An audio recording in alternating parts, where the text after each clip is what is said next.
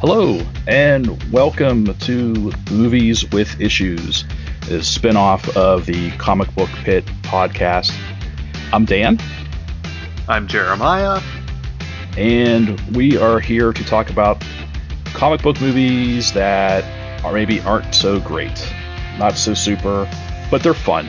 They're still fun for the most part. I mean, I think there are some out there that are probably more of a slog, but We'll get to them. I'm excited.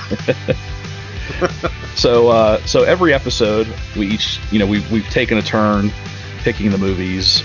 Last episode, if you want to check it out, it's still on the feed. Our supersized inaugural episode where we talked about Spider-Man 3.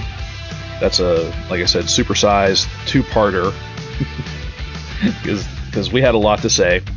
I could have gone on for like 8 more hours about Spider-Man 3. Yeah, there's so much. I feel like like somewhere out there, there's some like Midwestern like community college where it's like a college course or something. Mm-hmm.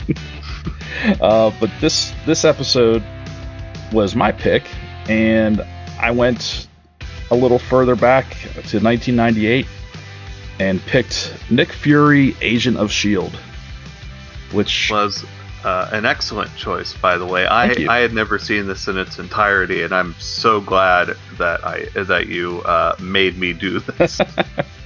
I've never seen it.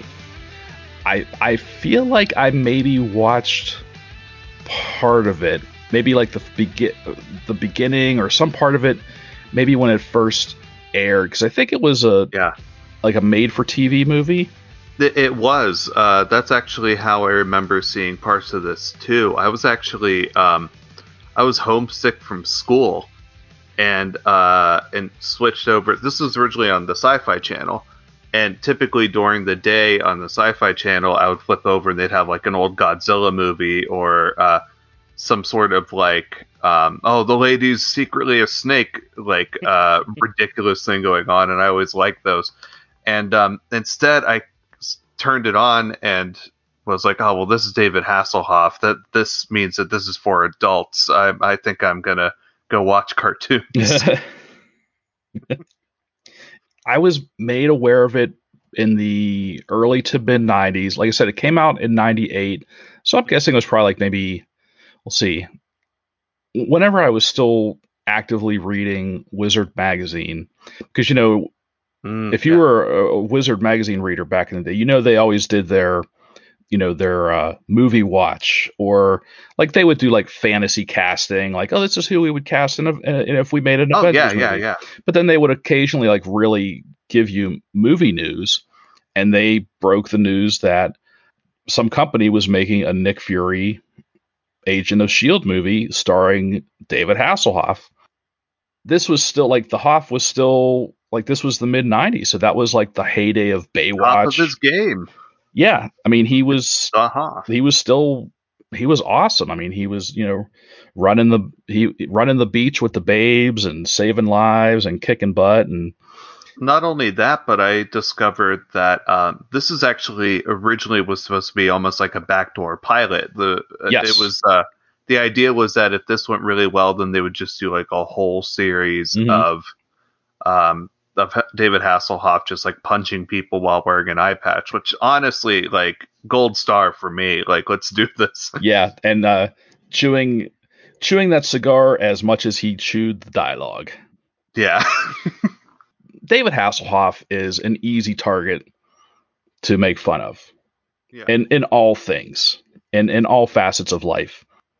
But I have to say, I feel like he was, for this movie, for this period of time, he was like the perfect embodiment of a Silver Age Nick Fury. That was the thing I was trying to figure out actually while watching this was he looks so much like the drawings that they had for Nick Fury originally, and it's what do you think is more prevalent? Do you think that he looks so much like Nick Fury, or do you think just every dude in comic books at some point was drawn to look like David Hasselhoff?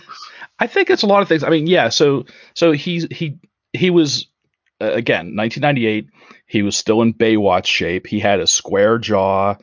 He was, uh, let's just face it, David House. He's a handsome guy. Handsome man. He's a handsome Easy guy. on the eyes. He's tall. He's built. Um, he can pull off the action, and we say like, oh, he was chewing the, he chewed the scenery or he chewed the dialogue. Well, he commits. But that's the thing that's so easy to make fun of for him is he's yeah, 100% like 120% into whatever it is that he's doing. Like yeah. even if it's the most ridiculous stuff in the world. Well, and not only that, like I think I wrote down like it was towards like the end of the movie, and I couldn't figure out something. Something was nagging at me. Like what was their inspiration? And my your first, at least like my first reaction was, oh, the Nick Fury Agent of Shield comics, Steranko, blah blah blah. Right. But I really actually I feel more strongly that it was more inspired by the Lee and Kirby Strange Tales. When Strange Tales was a split comic, and it used to be two stories in one. It used to be Agents of Shield, like Nick Fury and Agents of Shield, and Doctor Strange. They shared a comic for a long time, and then it got to a certain point where they split off and they each got their own books. That's when Steranko came in. The Strange Tales had more of the Steranko Shield book reflected more the Bond era of espionage. Yeah. Whereas the Lee and Kirby Strange Tales, Nick Fury and Shield was a little more sci-fi, wacky. I mean, it was still espionage and spy stuff and spycraft, but like in this movie is where I feel like it reflected Strange Tales more, where you've got like frozen people and like crazy technology and gadgets and I love this one's part where Fury, jumping ahead a little bit, but just to explain, like Fury and two agents are infiltrating a Hydra base, and they figure out that there's like this laser shield or laser wall. Yeah. And one of the agents pulls out this spray, anti-laser spray. Yeah, and like sprays a hole in the laser wall, and then they run through it real quick, and then the laser, reforms. And I'm like, that's just great, crazy Kirby shit. That's exactly like it almost, the movie itself in general almost kind of felt like a checklist for pulp.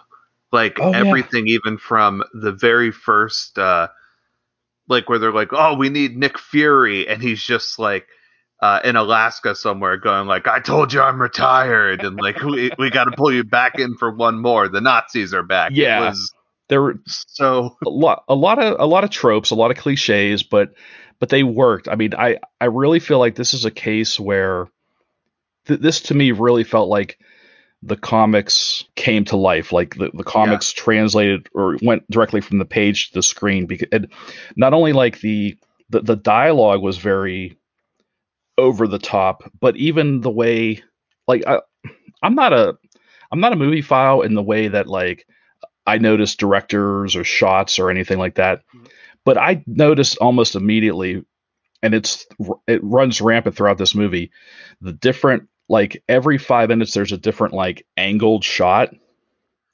Yeah. Where like the camera, it's almost like they turn the camera to a 45-degree angle. Yeah. And I'm like, that's a comic book panel, like doing that. The look of it, like very much was completely lifted. Like even the design for things, it was crazy how much it just looked like a comic. Now, I will say that I don't think that works for movies as well as it does for comics, or at least it gets old real fast.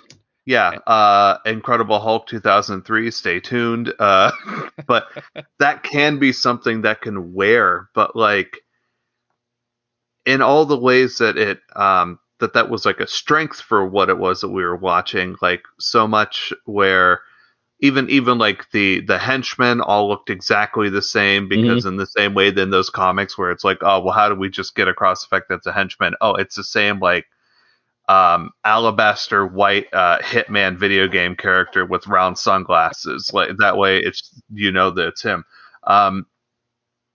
In the same way, like there was 100 different little things um, where weirdly it was almost kind of like uh, so sticking to the comics that like you would almost kind of like go, oh, what? Hang on a second, but there was not enough time to like really kind of let that sink in Mm-hmm. because things were happening a mile a minute in this movie, which was excellent. Like I loved how the pacing to it was bananas. Yeah. Yeah, I agree. Yeah. I was keeping a like kind of a running tally of all the great Shield references. Like they definitely just keep this within the world of Shield. There's no, they're not uh they're not alluding to a larger Marvel universe at all. It's Yeah, just you're not going to have like a Shield. Captain America shield in the background. You're not Right. going to have someone say, "Hey, there's someone running around stabbing people in Canada." It was Yeah. like to the point that we still had Dum Dum Dugan in this, but like without a mustache. But I like everything was, I did make a note of that. I'm like, if you could, if you don't want him to wear his hat, that's fine. You yeah, you should have gave him his mustache. He just at least. he's not Dum Dugan without a mustache. But I mean, but this movie, and I think I noted right from the jump, from the beginning, they led off this movie with two huge references, one to Baron von Strucker and another to, like, they mentioned Hydra immediately. So it's like, Oh yeah, what you're getting. You're getting Baron von Strucker, you're getting Hydra. even that very first scene, the agent who is killed, who ends up being the well, essentially being the thing that they finally are able to use to convince Nick Fury to come out of Oh, retirement. yeah. The person who dies is Clay Quartermain. Right. Clay Quartermain. Yeah, which is such like a really specific pull. Right. Well, But yeah, and he had to, we said from the first episode that we were going to have a line of dialogue from each movie to kind of go out on. I just assumed it was going to be something that the Hoff said, but there's a part where, so in the very beginning, Hydra attacks the Shield base in order to retrieve the frozen body of Baron von Strucker. Clay Quartermain is the agent, I guess, in charge, or he's the kind of fending off the Hydra agents that are just mowing him down with machine gun fire. But he manages to stand up with a pistol and he goes, "Let us rock and let us roll." yeah, it's And I that was just, my favorite line in the whole thing because it's said so like he's standing in the middle of this hallway. yeah. Oh, he's getting bowed. He's just taking bullets left and right, but he's got one pistol and yeah, just that line of dialogue. And I'm like, this is Let beautiful. us rock and let us roll. Yeah. And then he immediately dies. Oh yeah, And then, yeah, like you said, that was the impetus for Shield to go after Nick in his quote unquote retirement. But, according to him, he made it sound like it was more of a forced retirement, as in the Cold War was over. I was of no use to anybody. I'm like, they needed a diplomat, and I'm a bulldozer. which actually, now that I think about it, I want to look up when GoldenEye came out because that was a Oh very yeah, that would have been like that what, that like was '96 maybe. yeah, because that was like the big thing for James Bond at that time was like the Cold War is over, like you're a dinosaur, but like damn it, you're still the best man to go out and pull the trigger when we need you to. Hmm. Let me see. So that was 1995. Yeah, so Okay, that's right in that wheelhouse. yeah. Perfect time. So we have got two agents. We've got the Contessa, who is like a senior agent, and she's with Junior Agent Alexander Pierce, who I think is also a character. Oh, he is, Them because are sides, yeah. he is who Robert Redford played in Winter Soldier. Yeah, it very much is, which I thought was like an interesting thing. I didn't put that together until I actually read some IMDb trivia about this, Mm-hmm. and someone had just pointed that out, which is an interesting. It's This is the kind of stuff that I really like whenever it comes to like adapting even like minor characters multiple times. I really love how much they can just violently change. I mean, this Mm-hmm. dude is just kind of like a weird, like wet noodle British sidekick who's like, "Oh, am I doing good enough, Yeah, Nick?" he's totally comic relief. Yeah, He really lends almost nothing to this movie as far as he never got his moment to shine, which I was a little disappointed. And I thought eventually, yeah. because he would boast that, oh, I was top in my class in this, and I trained extensively at the he called it the Shield Kirby Academy. Which is a nice name drop. Yeah, Just throw that in there. but He gets like one moment at the very end where he like karate chops someone in the back of the neck and goes like, "Yes," oh yeah, and Fury goes like, "Yeah, good on you," and then we just move right past it. He's basically in this movie for Nick to like say mean things to. yeah, or for him to make like funny faces and to stutter and to be the, it's the whole oil and water. He's the refined next generation agent, and Nick is the gruff warhorse. Right, right. They fly to the Yukon where Nick Fury is retired and living, working. I don't know, like he's Just basically like beat punching walls in he's a mine. he's beating up an abandoned mine, and he's got a pickaxe and he's just chipping away at a wall. And the first time I watched it, I just kind of laughed. I'm like, okay, they're just making him be, they're establishing him as the tough guy. Yeah. And then my second viewing, I sat back and I'm like, that was a conscious decision on their part to have him. I mean, he could have been doing anything. Like you want to have him in the woods in the Yukon. He could have been in a cabin. He could have been outside of a cabin chopping wood. He could have. Yeah. There are I like, think that may have been too on the nose for them, but yeah, you're absolutely correct there about that. are 100 different manly things you could be doing out in the woods in the middle of nowhere. But they had Out him. wrestling bears. Yeah, he could be out hunting. But they had him in an abandoned mine,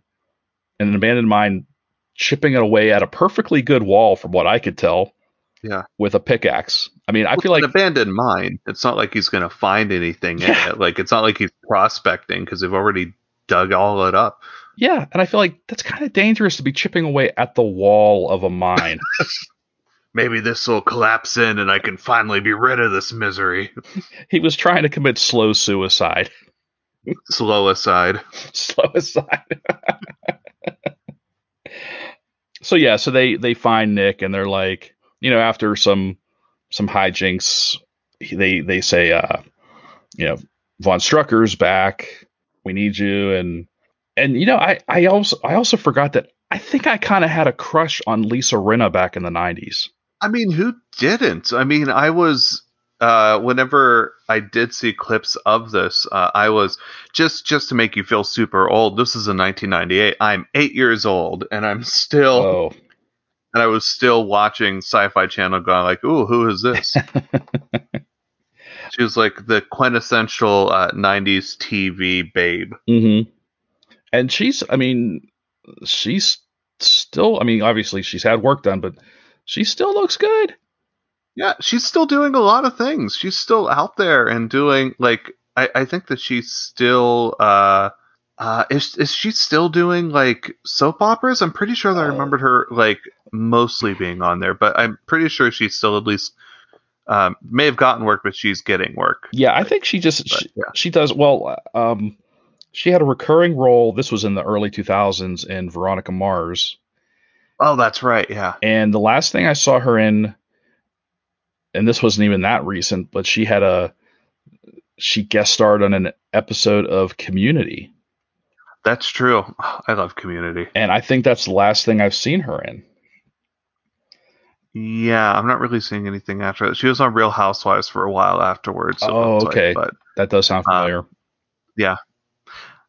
Anyway, yeah, so they're all able to get to the helicarrier, which surprisingly, it's model work, and it's like TV model work, but it's fun model work. Like we're still doing it. I actually didn't think the helicarrier was that terrible looking. Yeah, I was really surprised when I first saw it. Now, clearly, it looks like it's just an air like you said, like a model of an aircraft carrier, like literally an right. aircraft carrier that they attach stuff to the bottom of to make it. Which arguably Yeah, is just kind of what it is, but right. That's what it is, anyways. But they didn't they didn't work too hard on it, just hard enough. yeah. But Um, Checking off the list of like genre. Of course, this is what's happening. Whenever they get to the helicarrier, we meet a telepath, Kate Neville, because it's the mhm. late '90s, and we've got to have one of those. Well, that was also that was also a callback to the early Shield books because they had I think in Strange Tales they had an ESP division. Yeah, I have like a almost like a checklist of all the Shield references that came from the comics that I thought were pretty cool. Like I said, the ESP division. Yeah, I have Clay Quartermain. Oh, they run into like we said, Dum Dum Dugan, also Gabe Jones, Dugan, Gabe who was Jones, one of the Howling Commandos. yeah. But the guy who's like the new guy who's because of course we got to have like the brass who Nick like bumps up against, going like, you got it, you can't be like this, you're Oh, loose cannon. Um, I just looked up his name, and it's General Jack Pincer, but I don't recognize that name, and I'm not seeing it really come up on anything. So I think he was just like some like made up like jerkwad for this. yeah, he served the purpose, and that, like you said, that was just to be a jerk. He was Yeah, throughout the entire movie. He is the worst leader of Shield ever. It's not just the worst person. right. Yeah, it's hard to believe that he somehow became the director of Shield. Later on in the movie, I was kind of confused as far as what the pecking order of like who was in charge, because obviously that Yeah, Pincer was the director. And then at one point, I think Dugan refers to himself as the deputy director.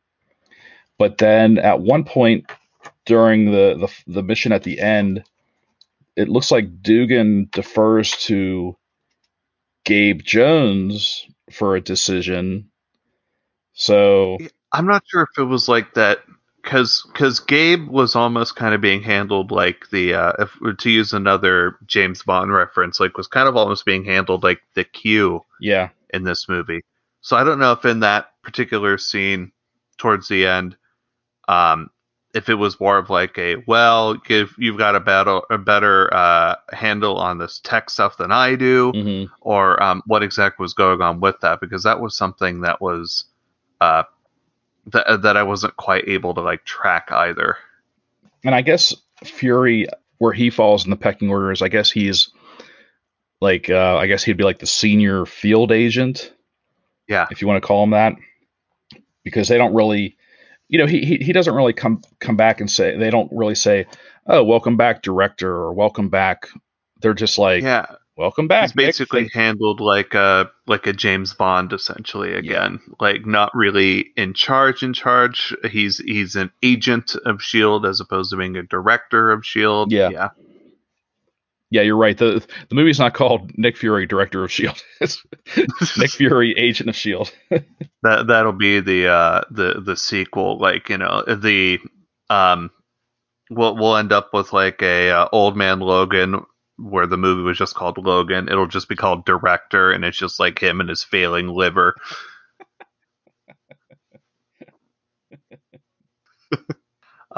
So it's the person who was in that first scene who went and got Baron Wolfgang von Strucker was his daughter, codenamed Viper, which Mhm. was I know that Viper is a character in the comics. She actually showed up in actually one of the Wolverine movies, but I don't think that she's supposed to be canonically uh, Strucker's daughter. And even then, the woman who played his daughter seems like that she would have been at most in her early 30s, which having Strucker be a an old dude from who was like old when World War II was like running around and doing stuff. Mhm. World War II running around and doing stuff. You know, the war. It, I was kind of curious as to like what kind of timeline or like implication was kind of happening here. If it was like, well, we made them in a test tube, because she also has a brother who kind of looks like a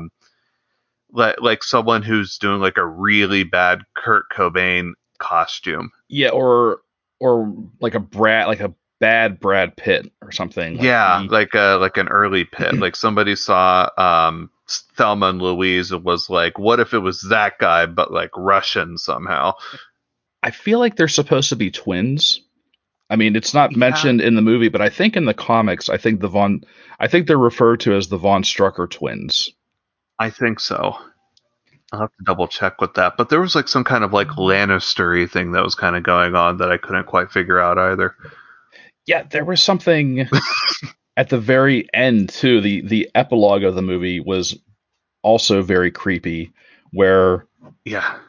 we finally see Daddy Von Strucker, and he's like he comes up behind his daughter, and they're kind of like dry humping, like they're It's weird. There's like this whole that was part of kind of what I was trying to figure out where because I couldn't figure out if it was supposed to be well she's definitely his daughter and that's what's going on or if it was almost kind of like a like you're taking it up yourself like you're so obsessed with this person that you're like oh I'm like his daughter I am his daughter I we're perfect for each other. It was yeah. so so odd and confusing.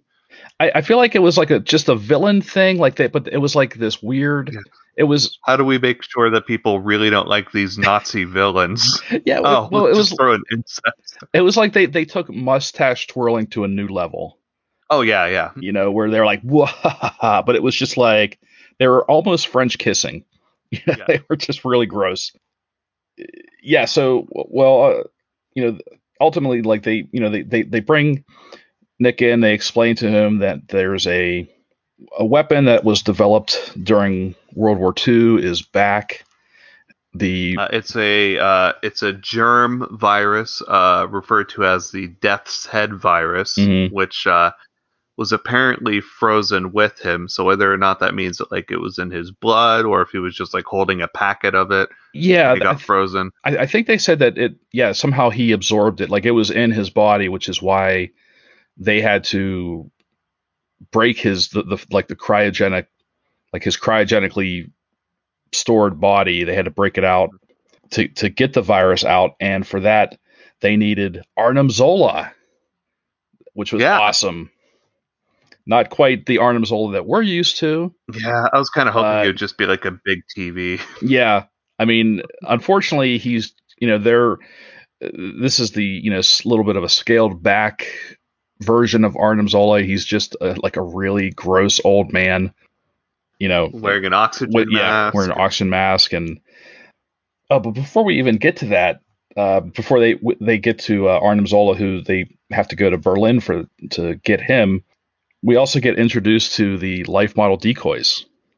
Oh yes, that was something that I was actually really excited to see in this because Mhm. surprisingly, this hasn't shown up in the MCU, and I think it's probably just because, like, I mean, once you really start to introduce those, like, it's a bag of worms of just like, It's a slippery slope. yeah, you can very easily just be like, oh well, that all of Iron Man was just a life model decoy, or just say Yeah, that for whatever you like. they made one reference to it in Avengers when Tony picks up his phone and says, you've reached the life model decoy of Tony Stark or something. Right. Um, And then there was they played very heavily in like half a season of Agents of Shield. Yeah, but other than that, we haven't really seen them much. But they're introduced in this movie, which was pretty cool. They were making one of Nick, which was kind of interesting. I mean, were they anticipating like him not coming back, and they're like, "Well, we need a Nick Fury." I I don't know because I was also we only really get him for like there's one part at the end where it's just kind of like, ha, that was a robot. But it said at some point that like, well, we have to pack him, and I was curious as to like how do you pack a robot man? Like, Yeah. So okay. So yeah, that was a question I had. So at the very again, I feel like we're jumping all over the place, but I feel like there's almost no way to talk about this movie without it because so many things happen, like you said. yeah, Um, it's just 1,000 things per minute. yeah. So at the end, in like one of the climactic fight scenes, Nick Fury shows up and he's fighting Viper, and you find out it's actually an LMD. Where did the LMD come from? It came from, well, I can answer that with a fun little factoid about this movie. Did you get the chance to look up who wrote this? Yeah, David Goyer, right? David Goyer. And And crazy. yeah, it's such a David Goyer, of course, is the writer behind like just about all like half of comic book movies that like ever came out. Like dude did like the Blade movies, the Blade series, uh the dark well he's responsible for at least having like the backbone story for the Dark Knight movies, Hmm. but not really being the screenwriter of them, and like 100 other things. But that's all really good. This dude is also, of course, responsible for things like Batman v Superman: Dawn of Justice, Yeah. and and things of and Ghost Rider: Spirit of Vengeance, Yikes. and The Unborn. So I'm going to say that it's that half of David S. Goyer who is like, and turns out it was a robot. Oh, shouldn't we have like set that up? We showed it earlier in the scene. Like people know that it exists, so we can kind of just like do that. Yeah, it was funny because it was Nick and Pierce and the psychic girl were the ones that were infiltrating the base. They had flown to the base. They got shot down, Mhm. and I'm like, I don't think they had a fourth person with them. So it's like, I just wonder, like, did they airdrop in the LMD? And that it didn't occur to me until after the LMD was revealed. I was like, where'd he come from? So, um, oh, and there's a whole subplot. Well, I guess this kind of ties in too. There's a whole subplot where when they go to Berlin to find Arnim Zola, Viper is there. She's in disguise as a Interpol agent who's pretending to help them. Trying to get this all straight in my head. Yeah, They inadvertently, because they don't know it's Viper, they basically lead her to Arnim Zola, who they need to retrieve the right. Death's Head virus. So they get Zola from the Shield safe house, and in the process, Viper kisses Fury and poisons him. While still in disguise, is like, hey, Fury, you want to join me in this other room? And Yeah, of course, is like, hey, my God, like, you're the ultimate man. I gotta kiss you. I gotta do it.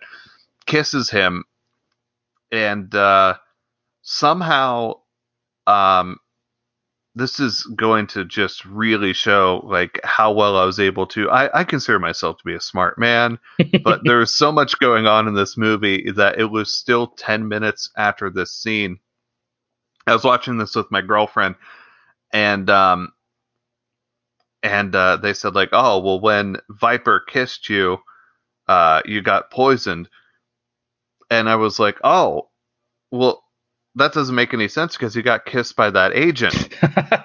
And for some reason, I just thought that she was like a turncoat, and it didn't, even though it was clearly explicitly said in the movie.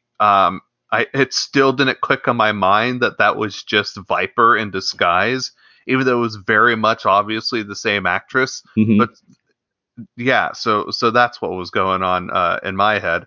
But yeah, so she kisses Fury with lipstick that's poisoned, but somehow it works because it's coded to her DNA, which meant that it would poison anybody but her.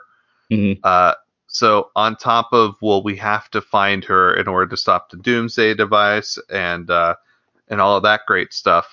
We also have to get a sample of her blood and DNA in order to to like reverse engineer the poison. So all at once, we're going after Nazis, a doomsday weapon, uh, trying to find the main um, base so that we can get Strucker. Also, get her blood so we can undo the poison. Hmm. And it's just so many. This movie is 90 minutes long, and there's like a good seasons worth of TV material that's just happening all at once. It's amazing. Yeah, I thought, they could have completely eliminated the poisoning subplot, and this still Right. would have been a really easily a solid film. It's not that the movie really needed another ticking clock to be happening Right. in there. The bomb going off is the ticking clock. There's literally a ticking clock going on. There's Right. um it's I almost kind of wonder if they didn't pick up the series because they thought either A, well, you've already done like a lot in this first movie, so I can't imagine that you guys would have more to come up with, or B, like the producers watched the movie and said, well, that's exhausting, and I don't think I want to watch like 20 more hours of that. A couple of my favorite things came from the poisoning scene in Berlin. Again, total Kirby moments when Nick and the Contessa and Viper in disguise are running through the subway tunnel on their way to the safe house. They've run through a hologram wall, Oh yeah, which was perfect. That was, again, I said that is so Kirby. When Viper, who's still in disguise, kisses and poisons Nick, she she she leans back and she takes out this canister and sprays like this aerosol around her face, and her disguise disappears. like disappears. Yeah, that was. I must have looked away for like 2 seconds and missed the spray. We had to go back and rewatch it. And because it was such like a quick kind of like, haha, it was actually me. Well, back to the rest of the film. Yeah. But like it's great. The As much as I love like the vague fantasy realism of like the Mission Impossible movies and things like that, and like Born Identity and Hmm. things of that nature, it was kind of refreshing to watch just pure, unabashed, pure comic book chaos. Just Yeah. pure like. There's a spray that's going to undo lasers. There's a spray that's going to undo it's almost to the level of like bat shark I repellent. It was was so fun. I was just about to say it harkens back to the Batman 66 show where they had a gadget for every situation, and that's what this reminded me of. But it wasn't like, it was cheesy and it was batshit, but it was also somehow it made sense. I'm watching it and I'm like, this is right. Yes, of Like course this, that's what's like, happening in this universe. yeah, this all completely makes sense.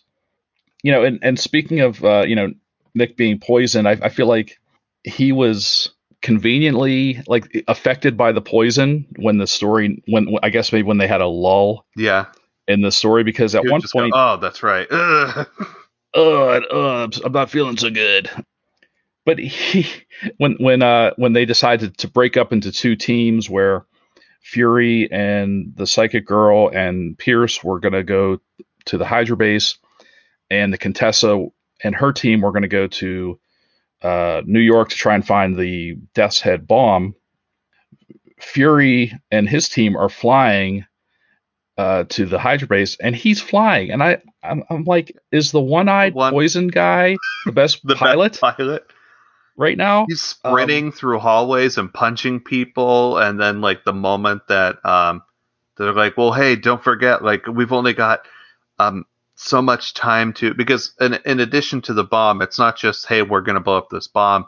There's a ransom element to it. It's like, oh, you got to give us $1 billion, or else we're gonna I set off forgot this about that. bomb. And then, yeah, because there's 100 things happening. And they say, give us $1 billion, or else we're going to set off this bomb. And then, like, as soon as they hang up, they're like, well, aren't we going to set it off anyway? And she's like, yeah. But, like, the moment that they would say, like, we've only got so much time until this bomb goes off, or we pay the ransom, and don't forget your poison, to go, oh, yeah, that's right.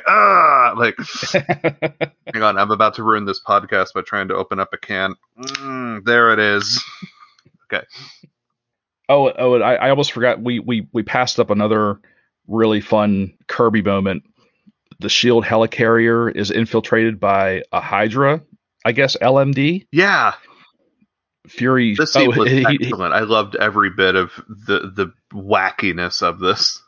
Yeah, and so Nick shoots him. I think actually I don't know if he shoots him before or after, but at one point the LMD, robot comes out of the elevator and it looks exactly like the director of Shield that we don't like. Yes. And yeah, and Nick starts shooting at him. And it isn't until after he puts a couple of like bullets into it that it turns around and has this amazing thing where it just opens up his mouth and like projects a fully realized 3D hologram, spinning hologram of the. That was so awesome. Yeah, and it's just like the Hydra leader, just being like, "Yeah, you're never going to beat us. Like, give us $1 billion. We're gonna blow up Manhattan," and then it just like spontaneously combusts and falls into like pieces immediately. This message will self-destruct type of thing. Yeah. And then of course we end up with like one of those like little dialogue exchanges of the director going like, "That's amazing. How did you know that was the double?" And him going like, "I didn't," and like puts the, because you gotta. Yeah, you gotta get that little dig in. But no, that because was these fun. two hate each other. Like it was. Oh yeah, a villainry with style. We're not just like, oh, we're gonna send in a double to kill people. It's like, I'm gonna send in a double just to like send you something that like a text message could have accomplished. No. So Jeremiah, I'm gonna tell you, it was shortly after that scene where I wrote in my notes, "God help me, I like this movie." I really do. I mean, it's like you said, it's completely it's crazy and it owns its craziness and it's over the top and cheesy. But there are so many scenes like that, the head hologram projecting scene, where in my head, in my mind, I can picture it as a page in a comic book. Oh yeah. Like there are so many scenes like that where or so many moments of dialogue where I can picture it as a word balloon or as a splash page and it's just, oh my God, it's beautiful. It's the perfect. I really wish that that I had actually watched this the first time that I came across it on TV, just because I really think that this is the perfect sick day movie. It's like just so much like joy and ridiculousness happening at once. It's fun. Mm-hmm. It's a very like, I wouldn't say like that you can't really pay attention to it because like there's 1,000 plot points that you kind of have to like keep. Yeah, but I feel like you do have to pay attention to it, which is insane. Mm-hmm. Well, it's compelling enough that you feel like that that it's a good thing too, as opposed to one of David Goyer's other movies, Batman versus Superman, where you have to where there's so many plot points to it that you have to pay attention to in order for the movie to make sense, but you can't be bothered. Like it's so joyless that like you kind of just find yourself checking out even while you're trying to. You're like, wow, This is really depressing. Yeah. It's like, wow, Superman doesn't like being Superman, but he keeps being Superman. Okay. uh, but back to a much better movie, Nick Fury, Yes. Agent of S.H.I.E.L.D., 1998. I was alternating between, like, this would have been a really fun movie to see Samuel L. Jackson being the lead in. Like, it would have been fun to, like, if they just as a joke said we're gonna do the Nick Fury movie and did a shot Hmm. for shot remake of this movie, but it was just Samuel L. Jackson instead of Nick Fury. But I also realized by the time that the LMD opened its mouth and like shot like a hologram and then blew up, that there's no way that anyone would allow this movie to happen. It would be noted to death. Someone would point out, well, this movie's insane and there's too much happening. Like, we can't fund this. Yeah. Well, and I think this is the movie that only David Hasselhoff could Yeah, be in. he's Like I perfect can't cheese man. picture what first in my notes I almost wrote. I not that I was going to compare David Hasselhoff to Samuel L. Right. Jackson, but I felt like the notes I was trying to write was could be interpreted that way, and that's when I made the distinction when I said he's the perfect Silver Age Nick Mm-hmm. Fury, because I think Sam Jackson is a great modern Nick Oh, of Fury, course. because that's the Nick Fury that we know from the Ultimates series of comics. But as far as it being Whereas, like an adaptation of like the early comics, it's like the only thing that's missing is like the blue and white outfits, and that's it. right, because Sam Jackson chews the dialogue, but he chews it in a different way. Whereas Right. he's like, no one's getting anything over on Samuel L. Jackson. He's too savvy. He's always thinking like 12 steps ahead. Whereas the David Hasselhoff and Nick Fury, I think he's still more of a soldier. Yeah. I think he's more of a bull in a china shop. He's a shoot first and ask questions later It's like a bag type of of meat guy. with a gun tied to it. Exactly. He's the right actor for this version of Nick Fury, and this version of Nick Fury, man, never see this Yeah. again. You don't even see this in the comics anymore. Like, Nick Fury really doesn't exist No, in the comics, which is not sad. really. We will like sometimes get like in the modern stuff, like we'll sometimes get stuff from Nick Fury only to have him like either represent like the man or Big Brother, or for him to just show up and Hmm. be like, I'm still in charge, damn it, and like have some kind of like Right. crazy um like shadow hand thing that's going on. But as far as him being like his own character, I can't honestly really imagine him being like the star of his own book unless we were to do like a 60s throwback series or something. Which I would actually recommend, if anyone has any passing interest in reading the old Nick Fury stuff, it still Oh, holds it's up. still I mean, fun. you Yeah. got to take it with a little bit of a grain of salt, because it was, in the 60s. The Lee and Kirby stuff is a lot of fun. The Strange Tales Mhm. reprints. And then when it goes into when Steranko does it, I mean, that's the straight up like Bond action movie type of Nick Fury, and it's just, I mean, that stuff is Oh yeah. beautiful. The art, the absolute rampant craziness of like almost, I mean, it's essentially it's a spy book that's being published by a superhero publisher. So it's Yeah, perfect. they're fun stories. Just really. Speaking of, well, I got a couple of fun stories. I got a couple more notes here that I thought were funny. Um, so there were a couple scenes with Lisa Rinna as the Contessa, where they're trying to track down this bomb, and they're driving through New York City, and at one point they pull into they're tracking what they think is a van that has the bomb in it. They pull into this alley, this derelict alley, and it's like back then, if there was a derelict alley in a movie or TV show, there almost always had to be a barrel with a fire Yeah. in it. Like there was always a fire going on in an abandoned, like dangerous looking alley. That was a no brainer. It Um, almost always looks like the exact same alley, just maybe shot from like one end of the street instead of the other. that's right, and it's great because it's an alley that can be used in a modern Oh action yeah. movie or like a post apocalyptic action movie or That's the you know same alley that Kurt Russell tried to escape from New York in. That's the same one that Peter Parker got changed in. That's the same alley that the Men in Black. yeah, But like Charles Bronson oh and Death god, yeah. Wish and um, there was another kind of I thought a funny line where it took me a second to think about it, and maybe I'm overthinking it or picking at it.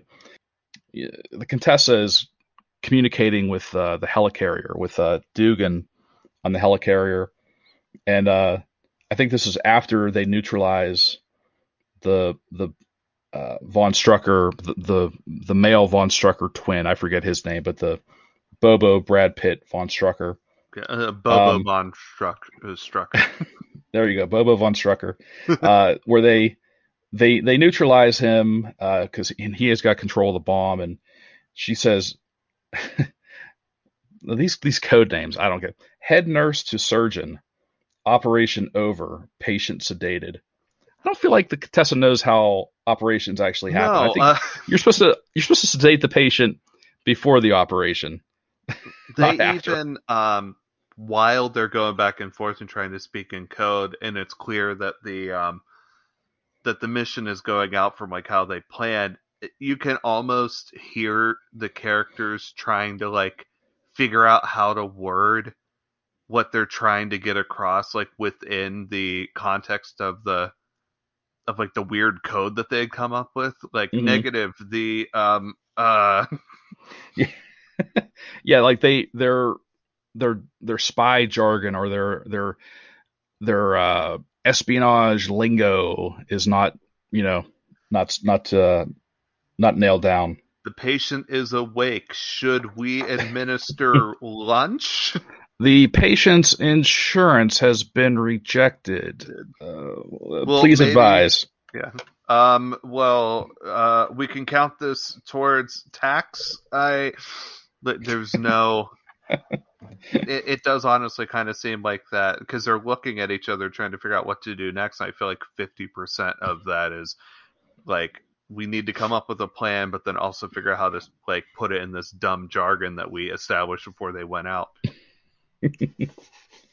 Um, Um, oh, and yeah. also at one point, when Fury and his team have been captured, they're trying to break out of their, wherever they're being held.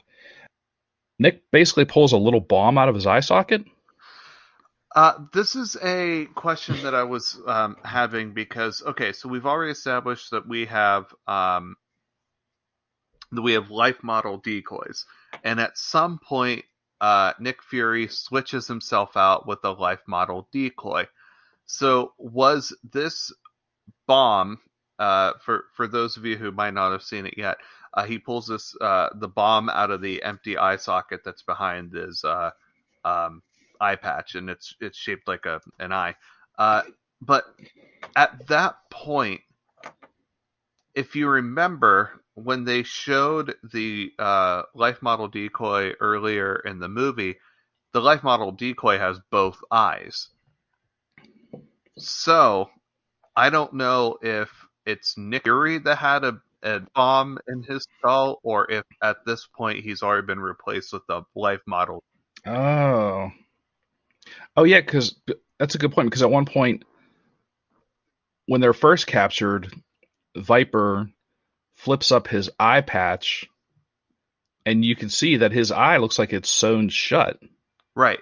or something like like you see his damaged eye under his eye patch, and now I'm gonna have to watch this a third time. Well, Damn it! because underneath his eye patch, because it's they get captured.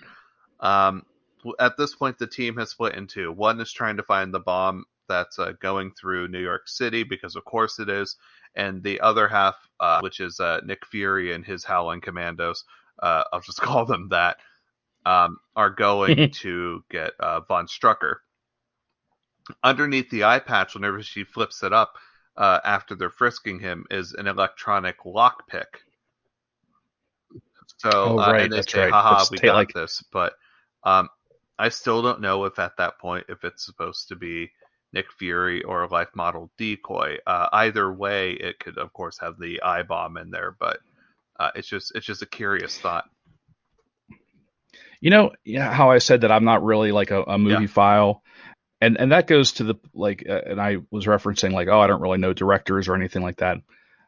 I also don't really care much about like, oh, here's some deleted scenes and here's this. I want to see the deleted scenes for this movie. I want more. I want like I want to know what happens. 100 hours. I think there's yeah, I think there's stuff left on the cutting room floor that would explain some of It this would have been stuff. funny to see a scene where David Hasselhoff just has like a giant duffel bag that he's just pulling a giant plastic David Hasselhoff out of, and like trying to like screw it Or together. And it looks like a or like it looks like a mannequin and he's like yeah. clicking the arm on and stuff. Oh man, it's well, there. So watched this on YouTube, which I'm assuming you Yeah, did. I did. I don't So, know if you but got the chance. there's a DVD out there. Like maybe there's more stuff on the DVD.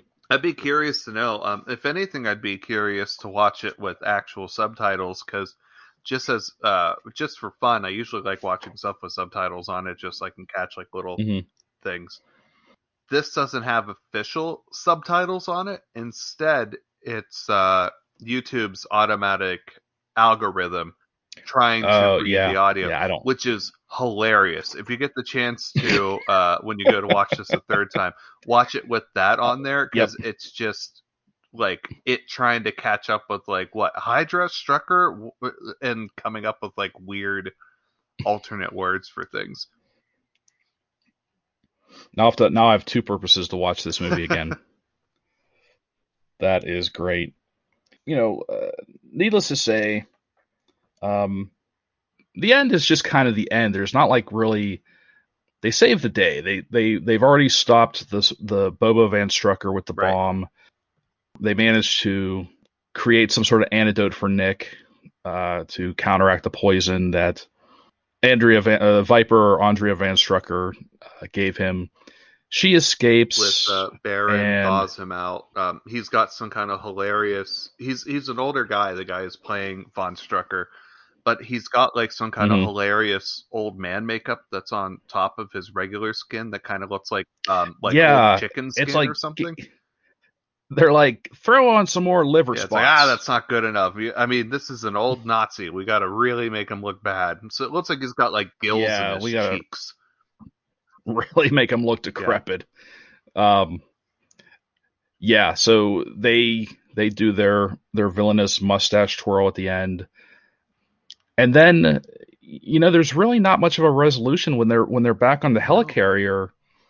There's nothing like, oh, so Nick, are you going to stick around for a while, or oh, well, the Von Struckers are still out there. Now what? Like there's Yeah. really like the way it ends. It just ends with Nick and the Contessa like on the helicarrier, like looking out over the Yeah, sky, just kind of having like a and it little just kind of like, ends well, I guess this is just the rest of like my a moment. life. Yeah, there's really I feel like they could have added in like a minute of dialogue to say just to give us an idea of where like what the direction is now. Like, are they just going to drop him off back in his mine? I just Are they going to take him back to the So Yukon? speaking of Bubba Van Strucker, I was just looking it up because it was driving me crazy not remembering his name. Um, Technically, the guy who's in the movie is Werner Von Strucker, but not Andrea's twin Andreas. So I think that they just went with Oh, Werner just to like try to separate it from Andreas. But yeah, yes. he was like a And younger half brother or something like that. and the dad is it Wolfgang Yeah, von yeah, Strucker? it's Wolfgang. Okay. Okay. So yeah, so that's basically the like I said, the movie. I guess if I were to have a complaint, it would be that it just kind of ends with a whimper. Right. It just everybody like the good guys win, the bad guys get away. Um, although I did laugh at the way um, the Von Struckers escaped. Like she was holding onto his cryo tube, and they just like kind of fell down a Yeah, like there was shaft. like an elevator And shaft that was like at the bottom of the ice luge. yeah, but like it was funny. Like it was almost simultaneous. Like they fell down this shaft, and then Nick was right there looking down the shaft, and he's like, they're halfway to China by now. And it's like, well, they're 2 feet I'm like, away. You could probably really? jump down there You and could have gone. You got a whole army of shield agents. You could have sent down a dozen guys right after them. They didn't have to go. They didn't have to be escaped. You could anyway. I just thought that was funny. Like he was just like, oh well, they're practically on the moon by now. Yeah, I guess my final thoughts were like, it's no secret. I said it pretty much 5 minutes into our conversation. I really like this, I honestly really and enjoyed it. and I really, and it's not even because I had low expectations and it just surprised me. Like I legitimately, there were so many parts of this I really It enjoyed, was just a and joyful bit of like just pulpy like nah, we'll just do the movie. We're not going to like try to make this make sense. We're not going to like have to like adapt this to death because oh the audience won't like it. It's like no, this is fine how it is. So let's just do it. yeah, well, I like that they didn't. There wasn't a whole origin for anything. It was just like they just dropped you right in the It's like here's middle, Nick and they Fury. explained things as Yeah. they went. Yeah, they just they told you what you needed to know as you went along. It was really not bad. I mean, I would recommend this. I mean, I feel like a majority of comic fans are going to get something out of this. Some may not.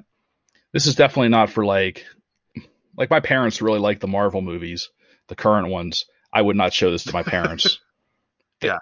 they would not they would not get it. They'd be like, "What the hell is this? This is terrible. Yeah. This Um, isn't where's Groot?" yeah, this Like isn't necessarily actually that's a really good point because ultimately I mean this kind of comes down to whether or not we would recommend this. And I think I would, I guess, but with like an asterisk yeah, of like do you like things that are dumb and know that they're dumb? that and I feel like you'll get more out of it with knowledge of the Silver Age Nick Hmm. Fury. That will help. And I feel like not a, a lot of people are going to have that. Right, right. I mean, I'm not even talking about like the Joe Plumber. I'm talking about like a majority of comic fans that were not raised on that, or don't go back and read the collections or back issues, or Or even just people who uh only know Nick Fury as being like the suave secretive head like we've been getting in the modern mhm, adaptations. Yeah. right, exactly. So yeah, I feel like there are a few caveats to recommending this. I would, like I said, if you, I think if you've got a firm knowledge of Nick Fury, then absolutely you should watch this. But also, know what you're Right. getting or know what you're If walking you're into. a fan It's like still David me, Hasselhoff, and and it's still like late '90s production value.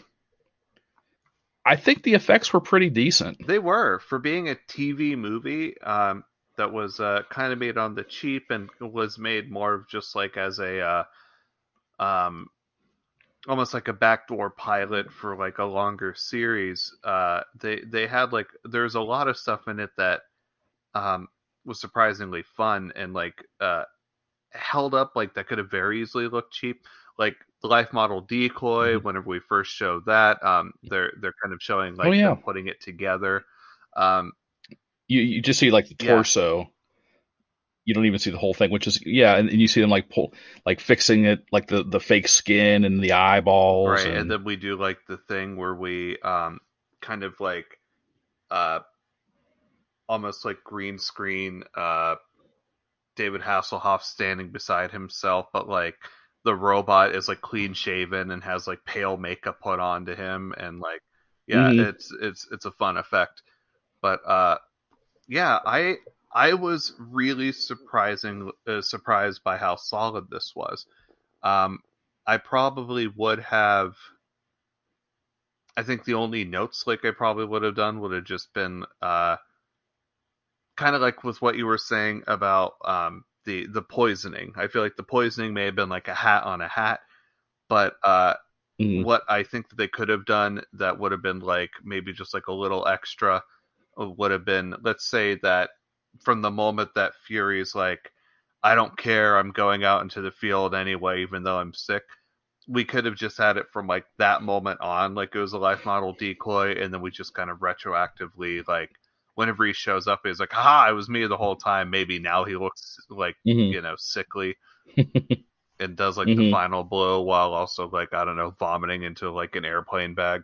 Uh, but I really liked it. I probably I think I'm with you on this again. I think I'm gonna probably end up watching this again on like a day off here pretty soon. Um, that is, unless I end up wasting time with my suggestion for the next one. Oh boy, I can't wait. Well, for those of you who might know, we're recording this at the tail end of February, and March is a big, uh, just like a big thing for DC comic movie fans, or whether or not you like them.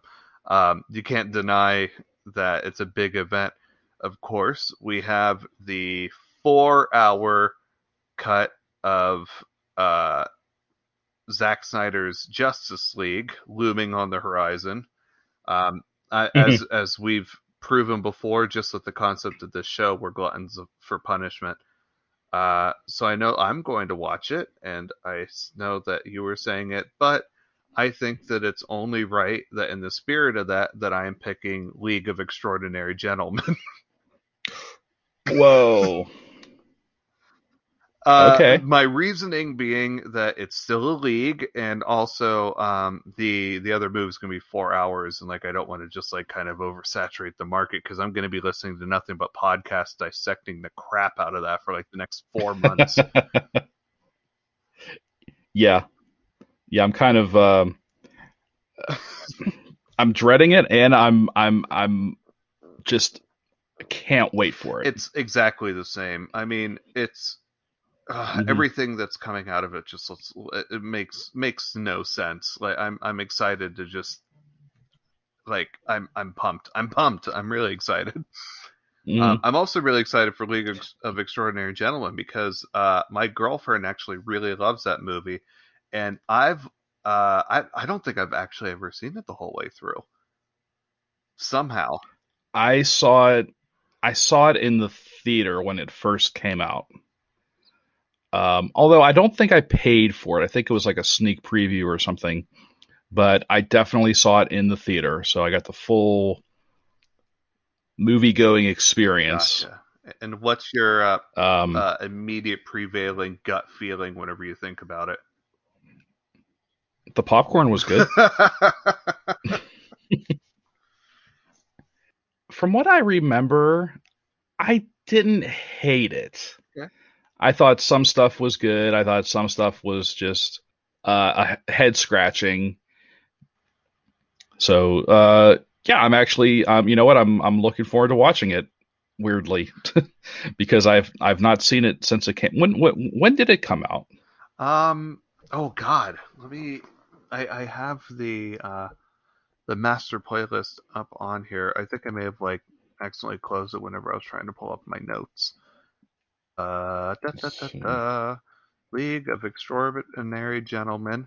Um, the thing that I remember the most about that movie is like the big cardboard marquee thing that they used to have in theaters that they had for that. And then also I think that it was maybe some restaurant, I think it may have been Taco Bell had a tie-in where they just like sold a bunch of cups.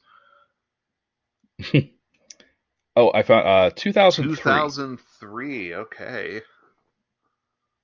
All right, all right. 2003 is a fraught area of weird adaptations because that's also when the Hmm. aforementioned Hulk movie came out.